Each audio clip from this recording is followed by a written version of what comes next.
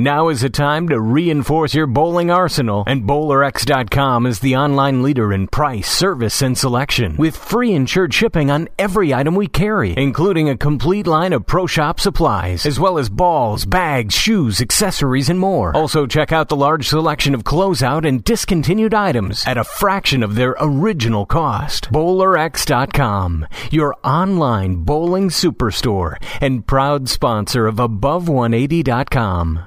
You can hear Above 180 on Stitcher Smart Radio. Stitcher allows you to listen to your favorite shows directly from your iPhone, Android phone, Kindle Fire, and beyond, on demand and on the go. Don't have Stitcher? Download it for free at Stitcher.com or in the app stores. Stitcher Smart Radio, the smarter way to listen to radio. BowlerX.com, your online bowling equipment superstore, presents the Above180.com podcast. Tim Berg is ready to hit the lanes, approaching the issues that you, the bowler, want to know. From the latest equipment reviews, coaching, to drilling layouts, and the stars of the PBA. Now, here's your host, Tim Berg. Joining us today on the Above180.com podcast is Verity Crawley. Verity just finished up her sophomore season with the Weber International University bowling team. She also is writing a blog called the Collegiate Bowling Life. So that's also on the website. Verity is going to take us through the ins and outs and what it is and how it is to actually be a collegiate bowler and someone who's actually moved over from England to be a collegiate bowler here stateside. So, Verity, thank you for joining me today. You're welcome. Anytime. Verity, I thought we'd get you on to kind of introduce you to the Above180.com listeners. Now, for those that haven't been following along at home, you started doing some blogging for the website, and we've titled it Collegiate Bowling Life. And so what we're doing is you're doing some blogging, and why don't you talk a little bit about yourself and kind of fill in the listeners as to what they can expect and your background and how you got started bowling and all that sort of fun stuff. All right. My name's Verity Crawley. I was born and raised in England. I've been bowling since I was 5 years old, and I pretty much decided to come to the United States so that I could bowl. I got offered a place at Weber International University in Florida, and I'd heard a lot about their bowling team. The year before I came to the university, they actually won the national championship. So obviously that got me pretty excited and made me want to go there. And they train at Kegel. And obviously, as everyone knows, Kegel's pretty much the best training center in the world. So I wanted to get a lot better. I've always wanted to bowl, continue my bowling. And I know that if I'd have stayed at university in England, then I probably wouldn't have been able to bowl as much as I wanted to. Well, yeah. So talk about that choice, because as a 17 or 18-year-old young lady, it has to be challenging to say, you know what, I'm going to follow my dreams. I'm going to go to the United States. I'm going to go to this college, and probably, correct me if I'm wrong, but you hadn't been to Florida before you came and visited the school there, Weber University, and then you're going to be training. So just talk about that whole life and maybe even try to help out the younger listener as to what they can do and maybe some tips and what made the transition a little bit easier for yourself. Yeah, it was a hard decision deciding that I was going to come to America. Obviously, my parents supported me 100%, but obviously they didn't want me to go because they didn't want me to leave home. And obviously, if I was at university in England, then I could just drive home for the weekend. But I mean, I'm an 8.5 hour flight away, so it's not like I could just pop home when I wanted to. So that makes it kind of difficult, and it's very different to what all my friends experience at university here. But being at Weber, there's a lot of other international students, and they're all in the same boat as me, especially a lot of the bowling team, especially a lot of the girls, because a lot of them tend to be from around the country. So there'll be places such as Latvia and Poland, who they're actually a lot further away from their families than I am. So it's kind of nice to have them and be able to talk to them, because you know that you're not the only one just missing home, and every so often you just want to be able to talk to your parents, but it's 10 o'clock at night and where they are fast asleep. So it's pretty tough, but you get used to it. You make a lot of friends who help you out. I'm really glad that I made the decision to come here, that's for sure. And I think if you get the opportunity to do it, then it's very hard to turn down, because it's something that you'll regret if you don't do it. I know when I was deciding whether to come here or not, I spoke to a lot of other English bowlers a little bit older than me who said that if they'd have had that opportunity when they were younger, then they wouldn't have missed it for the world, because obviously it's not something that a lot of international students get to do. So what is the probably biggest cultural difference and biggest challenge that you faced in coming from the UK to the United States?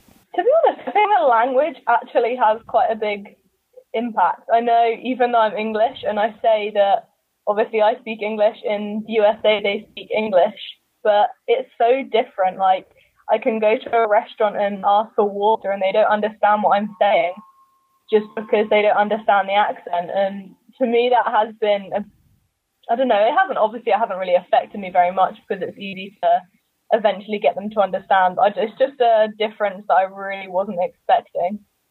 Okay, well, let's talk about your bowling game, because like you said, you came here to bowl. How did things go this year for you guys down at Weber International? Really good, actually. We won a national championship, the NAIA National Championship. The girls team won that, and that was back-to-back years. So that was really good. It was something that obviously we worked towards all year. We didn't win the intercollegiate team championship.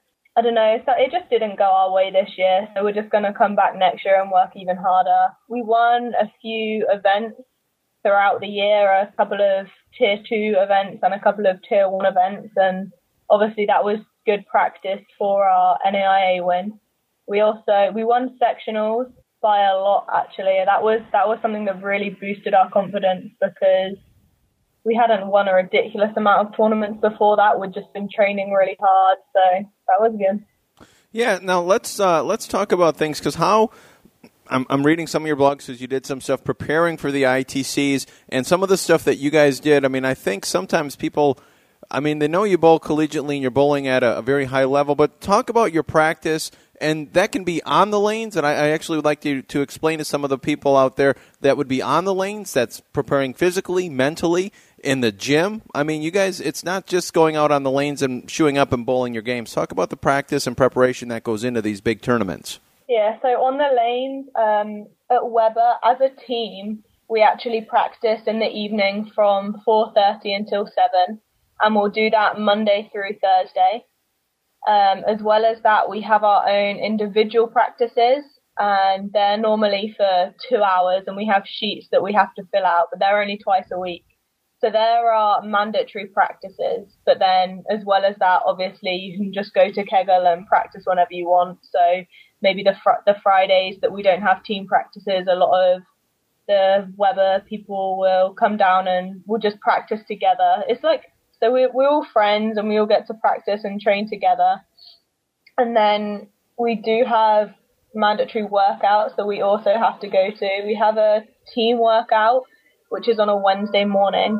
And then we also have 2 other individual workouts, which we have to attend. And we have a trainer that works with us, and he gives us workouts. And he's been really good to us this year. He's cared a lot about the bowling team.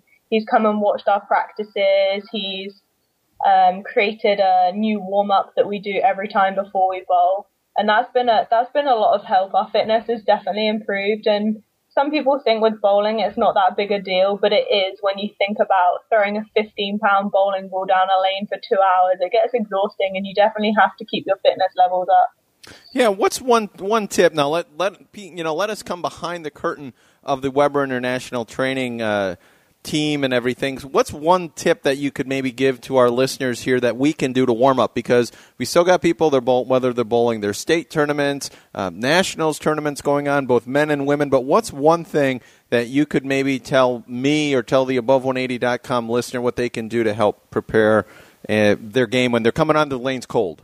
Honestly, you have to warm up as much as possible. If you can be sweating before you start bowling, then that is a major benefit.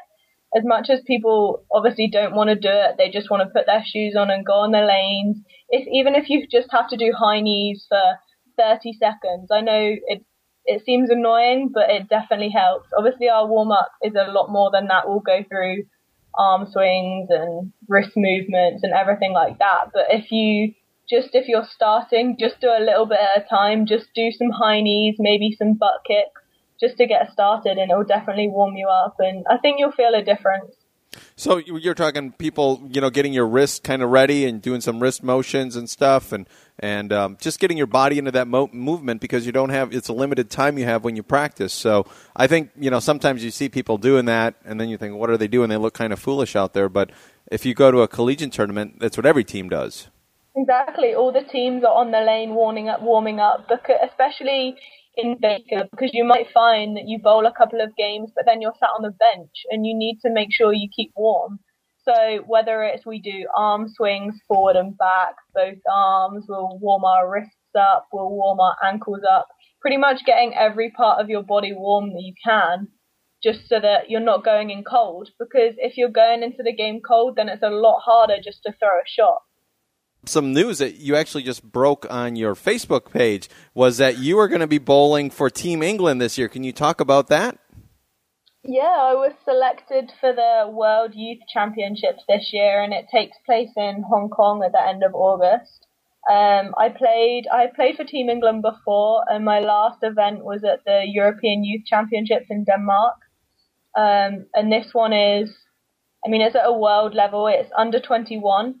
And I was extremely happy to be selected, obviously, because I've been bowling in America, so I wasn't sure how that would work with being selected. But I managed to keep the selectors informed with everything that I'd been doing over here, and I was invited to be a part of the training squad. There were 8 girls and 8 guys that were selected for the squad, but obviously I was unable to make the training sessions. So I just kept them informed about all the tournaments I'd been playing here, and then I was selected as one of the 4 to be able to go to the tournament. So that's really exciting for me. I'm definitely going to be working very hard over summer to prepare for that event. And Verity, what parts of your game are you working on this summer? I'm mainly actually working on low axis at the moment, especially for the World Youth Championships, because I have to bowl on short.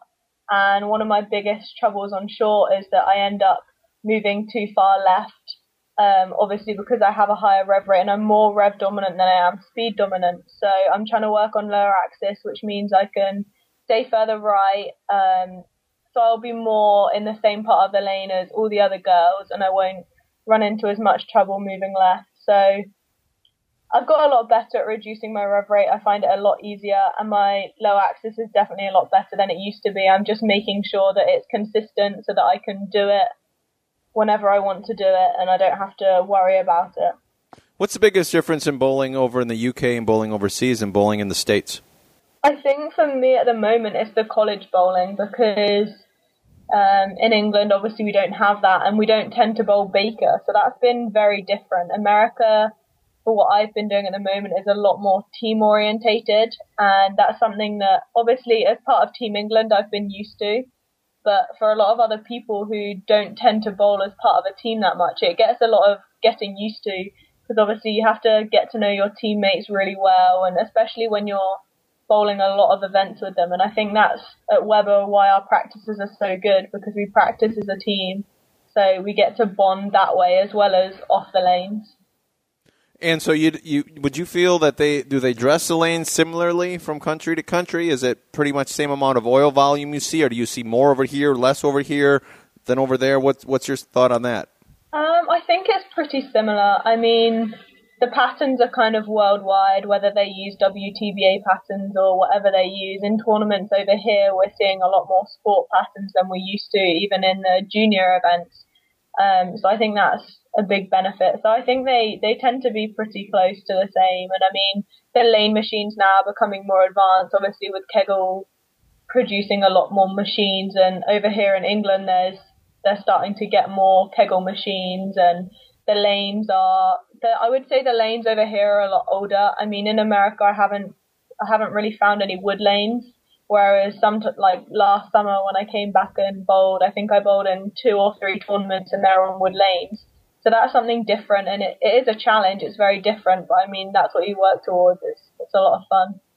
All right. Well, Verity Crawley is going to be doing some writing, doing a Collegiate Spotlight blog for us on the website. As what we're trying to do is we're trying to renew our emphasis here on the website regarding collegiate bowling and getting the young players involved in our sport. And one of the ways we think we can do that here is by focusing on and taking a collegiate player and having her do some do some blogging for us from time to time. It's called the Collegiate Bowling Life by Verity Crawley. And Verity, I want to thank you for joining us, and please keep us informed on things. And we know now, you're across the pond, as they like to say, but keep us informed, and you still continue to write for us over the summer, because we got a lot of people still emailing me regarding everything that you're doing over there, and lots of positive feedback. And by all means, if you have a question for Verity or for myself or for either of us, you can drop Verity an email. It's just Verity at above180.com, Verity at above180.com. And we're going to try to get some other things that we can do, maybe some interactive things for the younger players, get them involved, and maybe they can do a little,